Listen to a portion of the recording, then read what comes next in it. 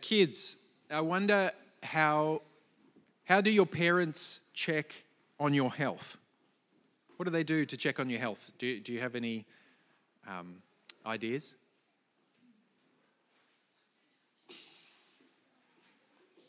Any thoughts? I can hear some whispers, but I'm not hearing any words out loud. If your parents want to check if you're sick or not, what do they do? Oh, yeah? Yeah, they might talk to them. Yeah? Yeah. That's right. But we can do things, parents will do things like listen. So ask and then listen to what their answer is, or parents might listen to if your children cough, or how much they're coughing. Is the coughing increasing or reducing? Maybe they might take your temperature. Has your mum or dad ever taken your temperature? And then a few hours later, they take your temperature again and they see, has it gone up or down? In some sense, the book of Judges is like checking on the health of God's people in Israel back in the day.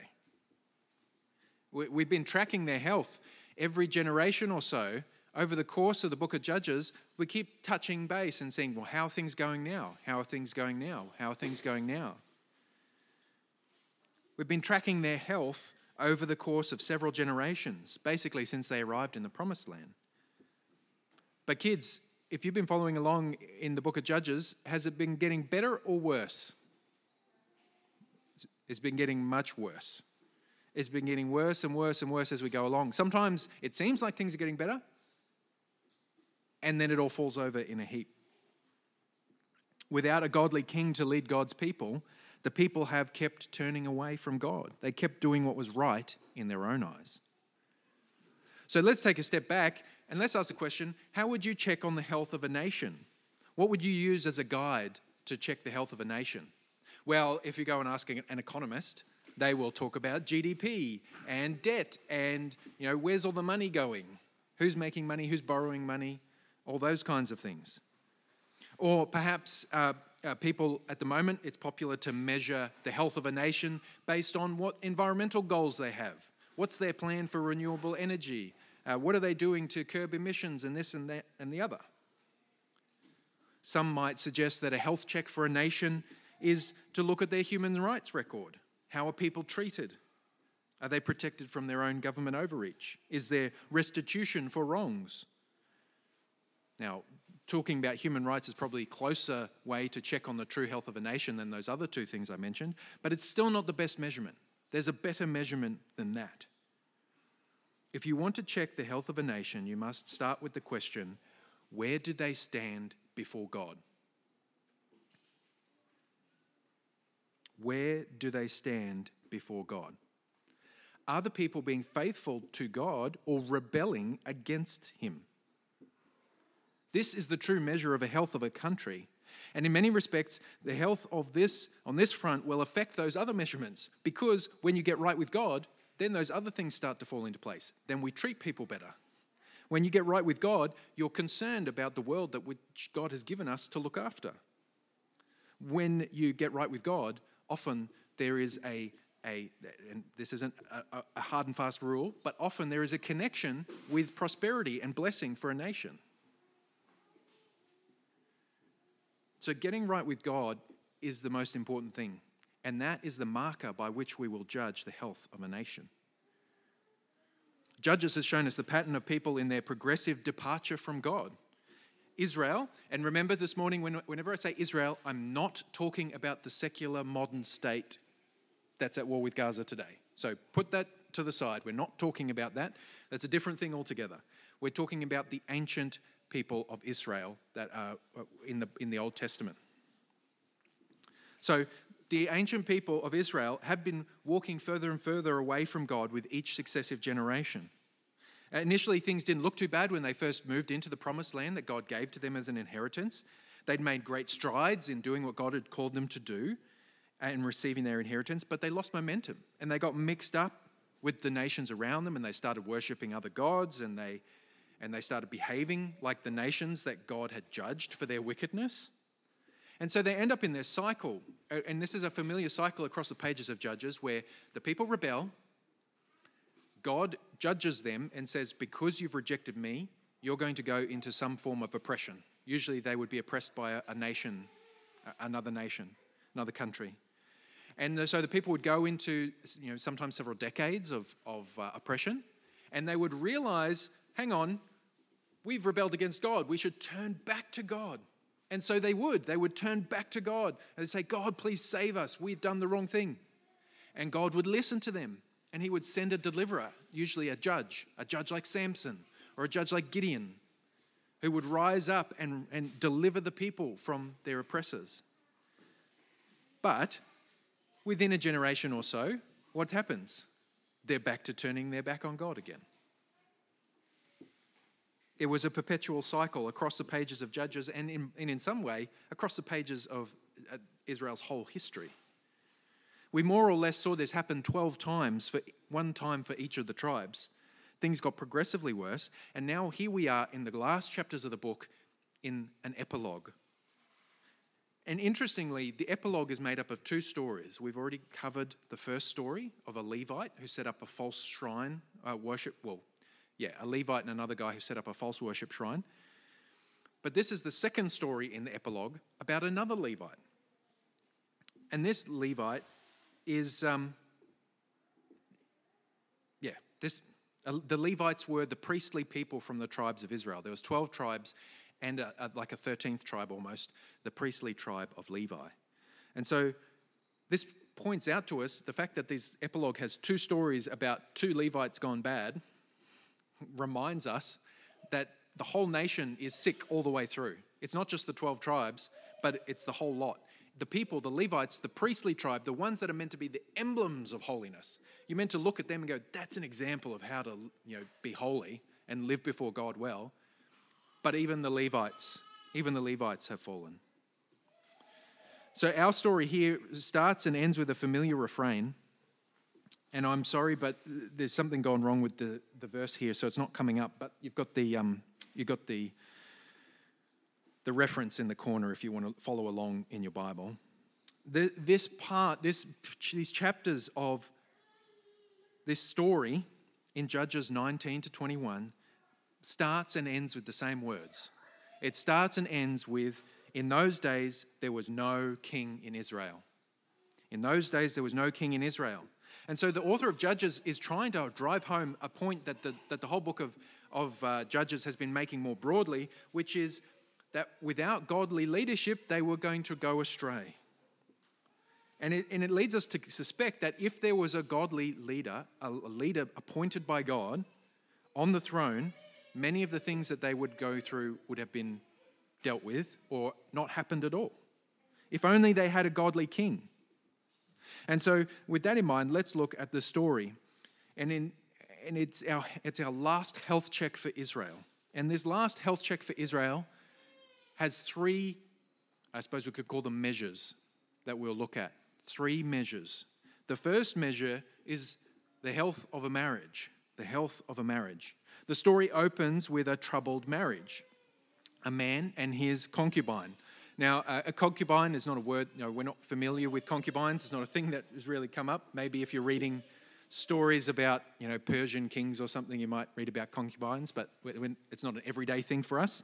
But in this context of the ancient Near East, a concubine is basically a second wife. So there would be a first wife, and then a concubine would be a woman that a man would marry secondarily to his wife. So she would have lesser rights and lesser honor in that family. Remember, this is an honor-shame culture built around kind of households in the ancient Near East.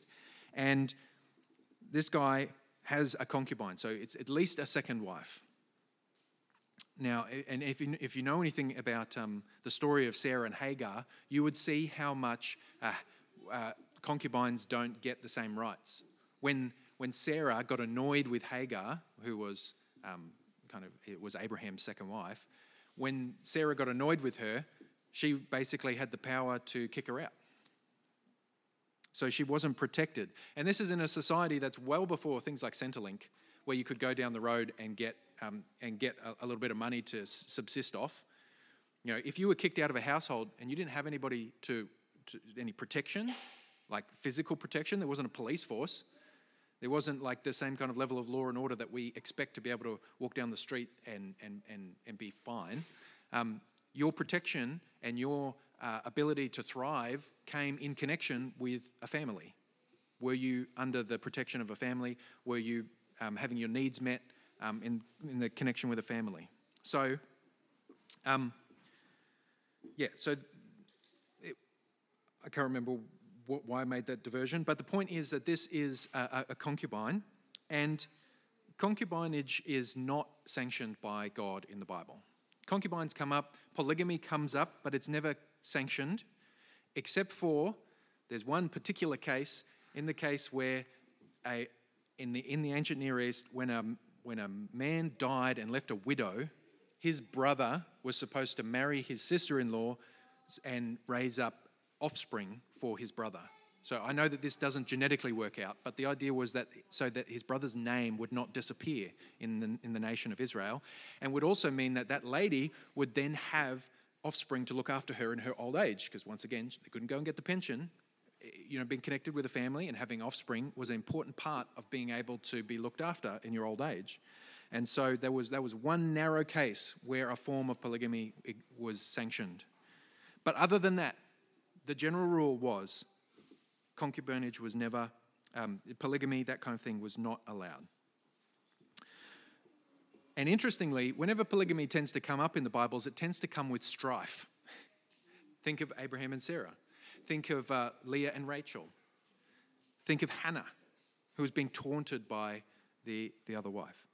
But God uses polygamists, just like he uses other people who are not living in ideal situations. He uses thieves, he uses fraudsters, even if he's not sanctioning their activity. Anyway, this Levite is traveling. In those days, in verse 1, where there's no king in Israel, a certain Levite was sojourning in the remote parts of the hill country of Ephraim, who took to himself a concubine from Bethlehem of Judea. So in Bethlehem, he's taken a second wife from Bethlehem.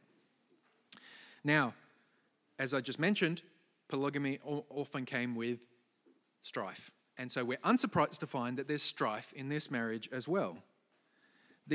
We're not told exactly what's going on, but basically this lady runs away back to her family home. His concubine was unfaithful to him. The word unfaithful here is uncertain, whether or not she just didn't like him, like hated him, or was disgusted by him, or potentially she did cheat on him. She went away from him to her father's house at Bethlehem in Judah and was there some 4 months. Then her husband arose and went after her to speak kindly to her and bring her back. He wants to go win her over. He had with him his servant and a couple of donkeys, and she brought him into her father's house. And when the girl's father saw him, he came with joy to meet him. So after a couple of months, the husband goes to kiss and make up. The father-in-law is eager to make things right from two perspectives. Both he, as an ancient Near Eastern man, wants to show good hospitality, and so he brings in his guest and showers him with all the food that he could eat and wants to make him well rested, look after him, help the weary traveller. But also on the side of, he wants his daughter to get back together with his son-in-law, because there's an honour thing going on there. It would be a very shameful thing for that marriage to dissolve. And so he's eager to make things right. And he shows a lot of hospitality, to the point where we might start wondering if it is actually a problem. Because every time the Levite would get up to leave, get ready to leave one morning, the father-in-law would come along and say, "Oh, no, don't. It's too early to leave. Stick around, have breakfast, and then you can leave later on in the day." And then they'd stick around, have breakfast, and one thing would lead to another, and then it's mid-afternoon, and he goes to leave, and he says, "Oh, no, it's too late in the day. You can't leave yet. Stick around, have dinner, stay the night, and you can leave early in the morning." Early in the morning? "Oh, you don't leave yet. Let me give you breakfast."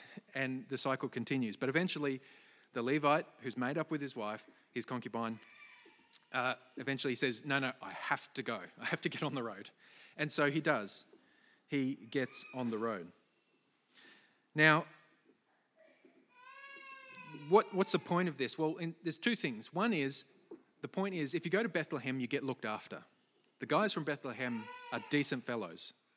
I wonder who else comes from Bethlehem. That's right, King David comes from Bethlehem. Now, I know you weren't thinking of King David. You were thinking of Jesus, who was born in Bethlehem. But what this story does is it signals to us that good guys come from Bethlehem. But the other thing it does is it shows, at this stage in history, where we're doing this health check with Israel, there's division. Things are not right. It opens with a story of a dysfunctional marriage. And it seems to be setting the scene for what is to come, where there's division, where there should be unity and covenant love. And now the issue seems to be resolved for now. The concubine and her husband are back on terms and they're traveling together. Things seem to be going well. But what we're thinking about the health check on Israel, it's also worth wondering and thinking about a health check on our own country. Is marriage held in high esteem in our country? No. At least we might frown on their polygamy, but at least in Israel they had the decency to marry the additional partners. Whereas our culture praises the kind of sharing around, or virtual polygamy, we might call it, with what you can find online, virtual harems. Our culture upholds the idea that it's a good thing to have multiple partners, especially before you settle down. And people are often praised if they have settled down and got married and held their marriage in high esteem across several years of their life.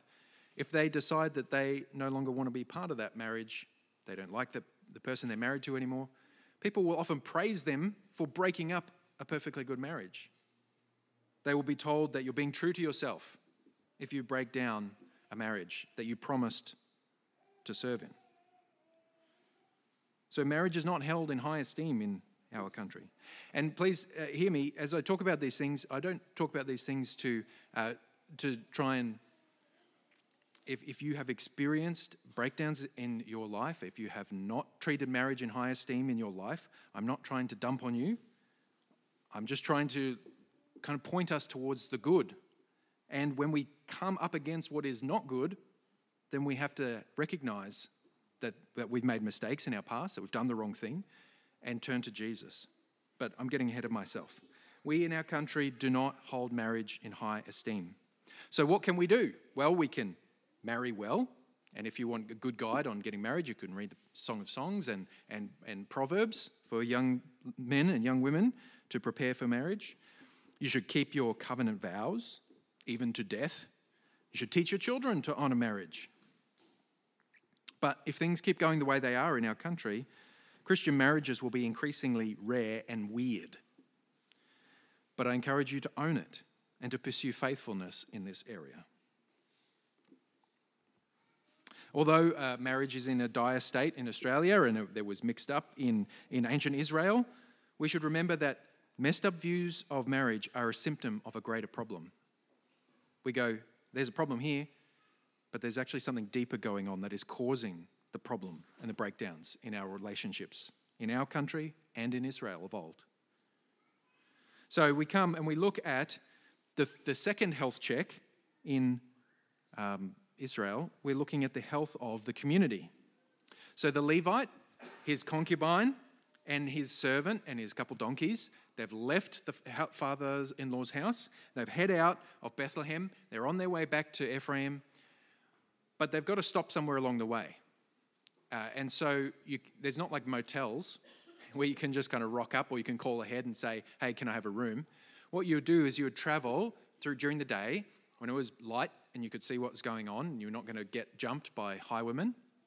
You travel during the day and then at night time you'd try and find lodging in a town where there was protection.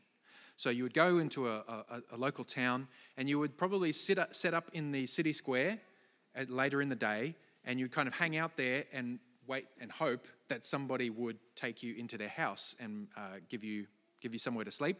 Worst case scenario, they should close the city gates and you should be safe to sleep in the city square, kind of camp it out. That's the ideal. But that's not what happens for this Levite and his concubine and his servant. So they're traveling along and the servant says, hey, let's stop in at Jebus, which is the older name for Jerusalem.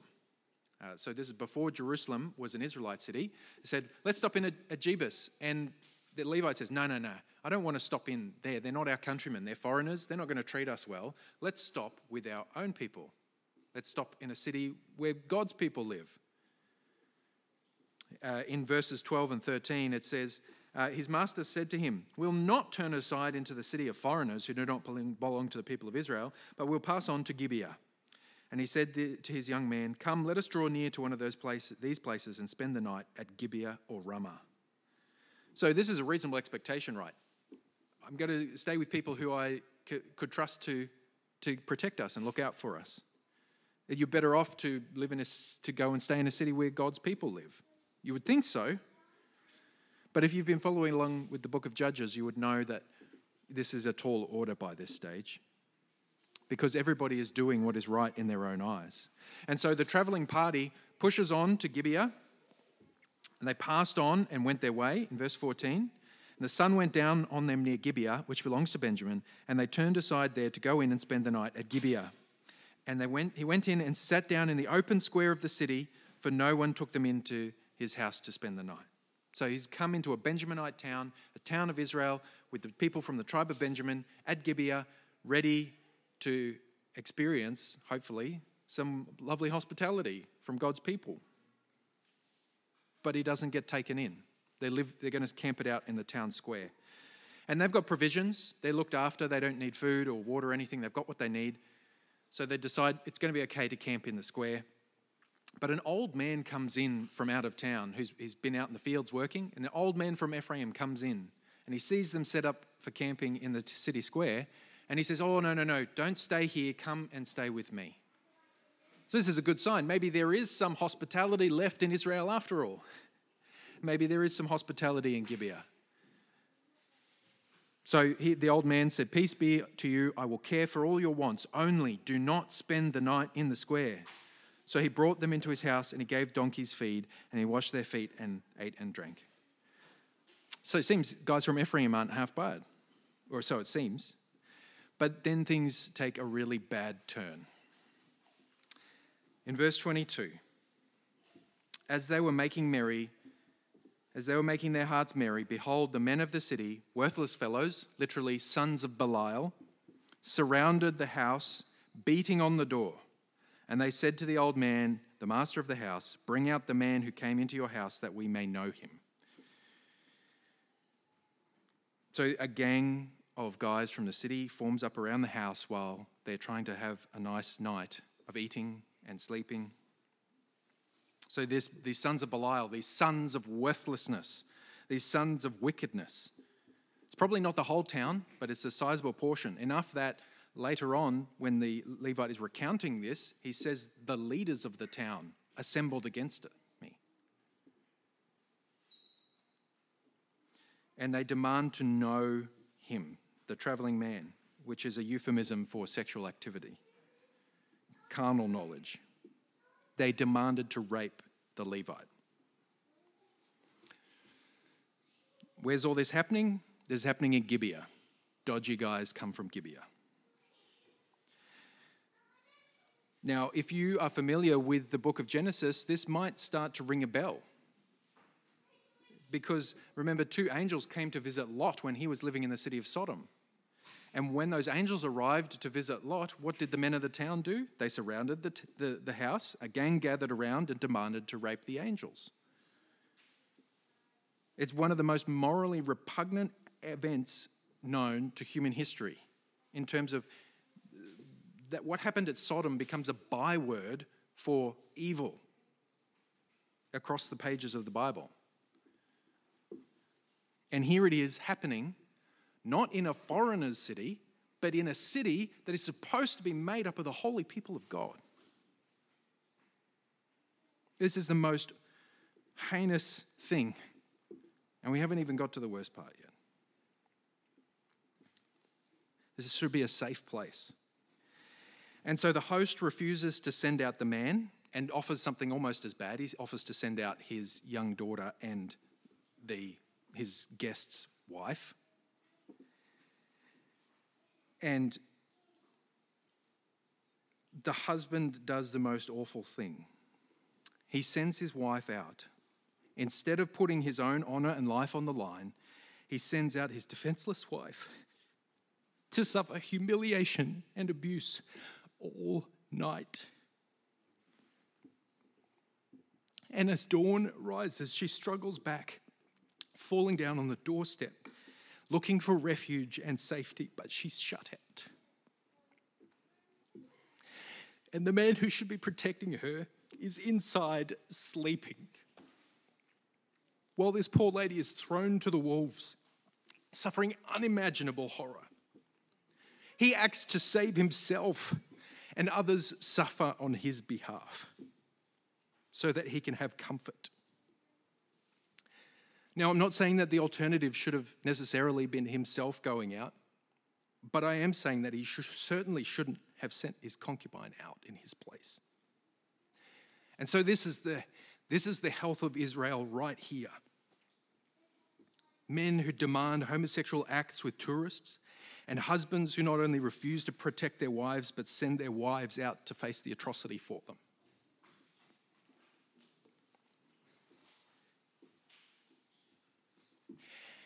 And it gets worse. In verses 27 and 28, her master rose up in the morning, and when he opened the doors of the house and went out to go his way, behold, there was his concubine laying at the door of the house with her hands on the threshold.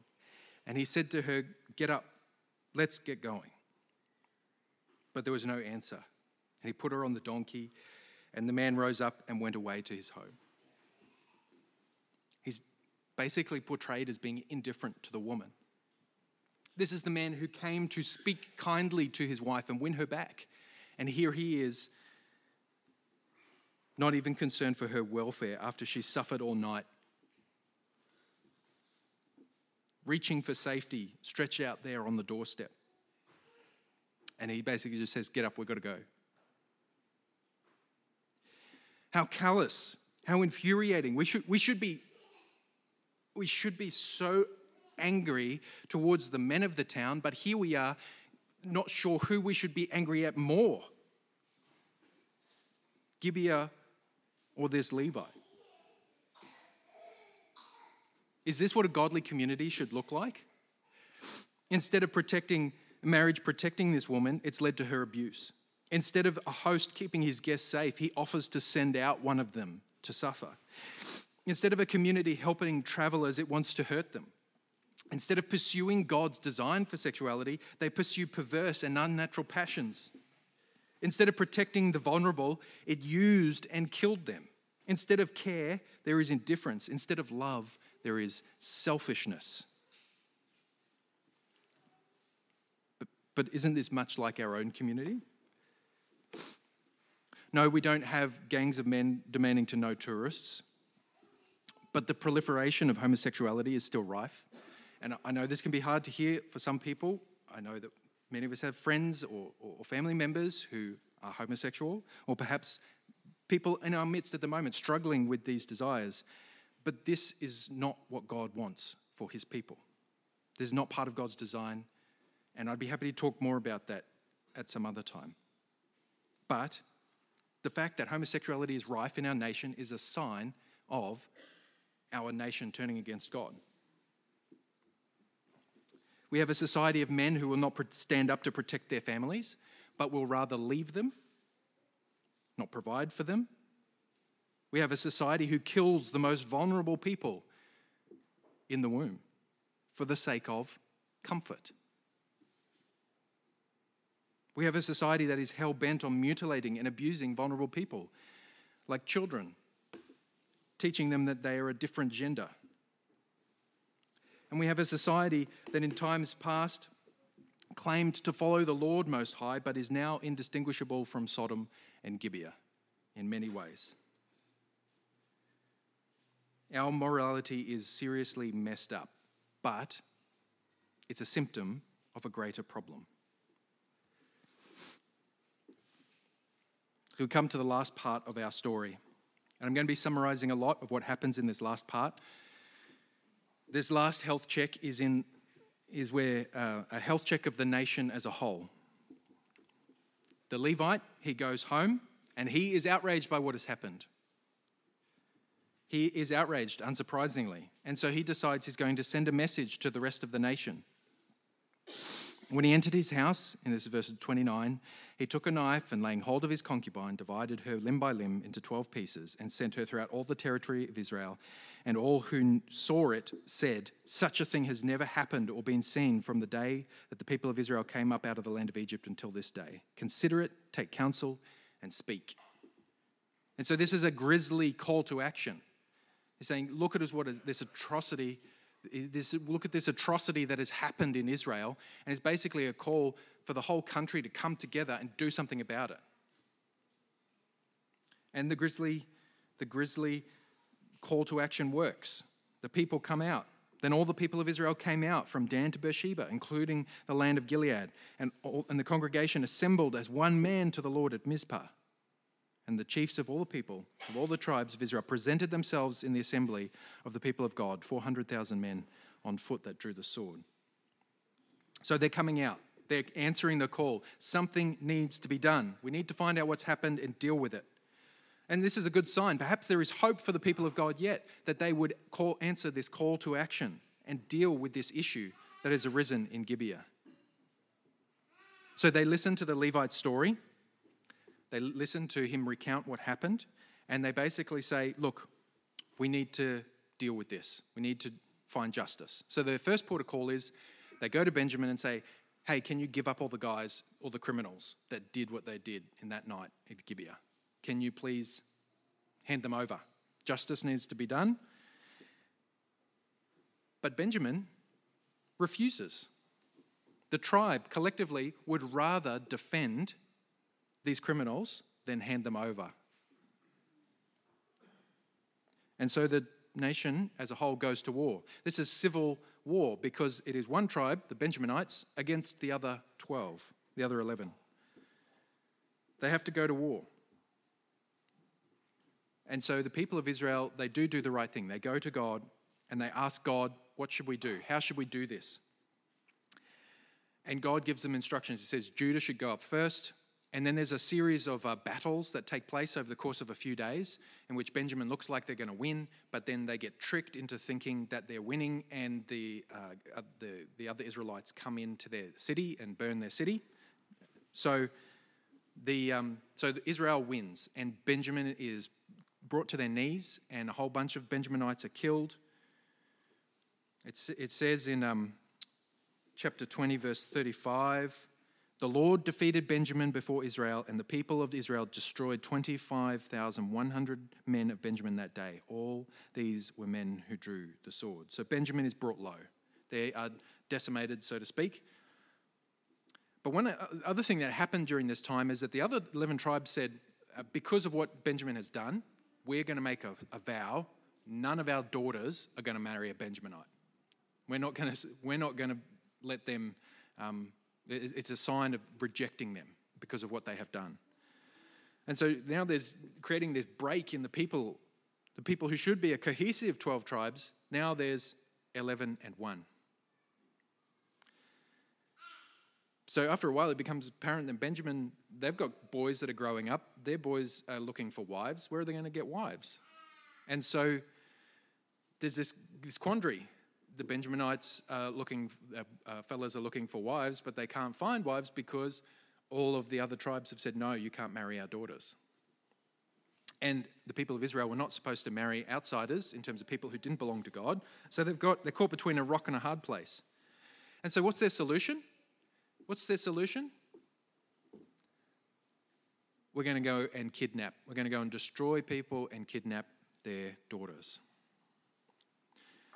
And they decide, well, when we got together as the 12 tribes, there was one of the group of people who didn't turn up to the council and be involved. So that's enough. Therefore, they didn't promise not to give their wives to Benjamin. Therefore, you can go and take wives from them. And so they go and they kill everybody except the ladies that they wanted as their wives. Go and strike the inhabitants of Jabesh Gilead with the edge of the sword, and also the women and little ones. But they kept the young ladies. This is their nation now. But they didn't capture enough young ladies with this massacre. And so they come back and they say, well, we need more young ladies to marry our sons. Well, there's this regular event, this regular festival where a bunch of young ladies get together and they celebrate, and they're kind of off by themselves. So what we'll do is we'll go and kidnap them, and that way we'll get wives. But then when the other tribes complain that we kidnapped them, we can just say, well, you didn't give them to us, so you haven't broken your promise. But now, don't take the wives away from us. Here it is. In verse 22 of chapter 21, when their fathers and their brothers come to complain to us, we will say to them, grant them graciously to us, because we did not take for each man of them his wife in battle, neither did you give them, or else you would now be guilty. So he's saying, when fathers come looking for their kidnapped daughters, don't say to them, we did the wrong thing. They're going to say, just be thankful we didn't murder you to take your daughter, and you didn't break your promise. That's where things are at. And we end with these words. In those days, there was no king in Israel. Everyone did what was right in their own eyes. This is where things are up to. In the nation that was supposed to be a shining beacon of love and of godliness, of holiness, of righteousness, of what it looked like to live together in holy community, worshipping the true God, this is where things have devolved to. This is where things have devolved to.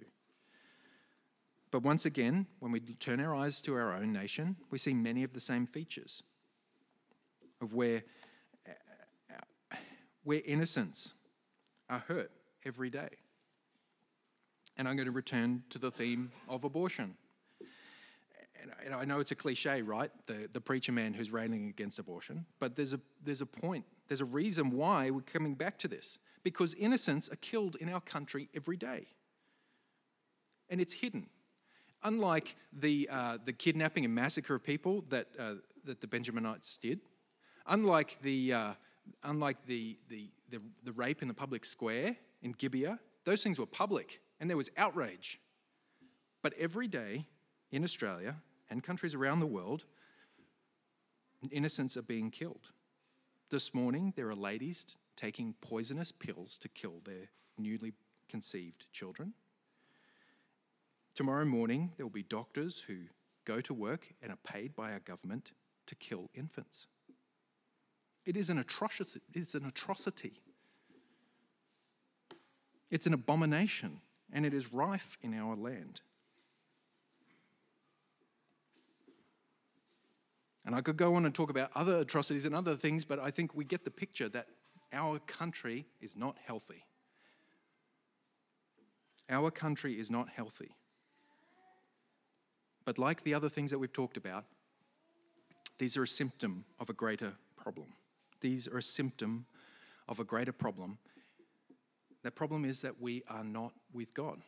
And of course, I'm talking collectively because most of us here this morning will serve God and do claim the name of Christ and are Christians. But I'm saying collectively as a community, as a nation, we stand against God. We stand opposed to God.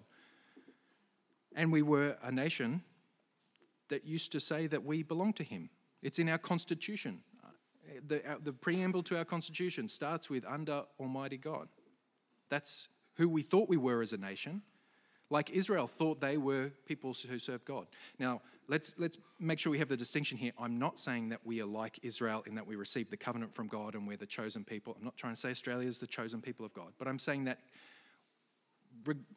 we're still people who have walked away from God. And the only answer is to go back to him. The only answer is to go back to him in and through our Lord and Saviour, Jesus Christ. We can invent programs. We can change the laws. We can do all kinds of things to try and make things better. But what is really the problem is our hearts are far from God. And we need our hearts to be made right with God. And the only way that can happen is through Jesus Christ.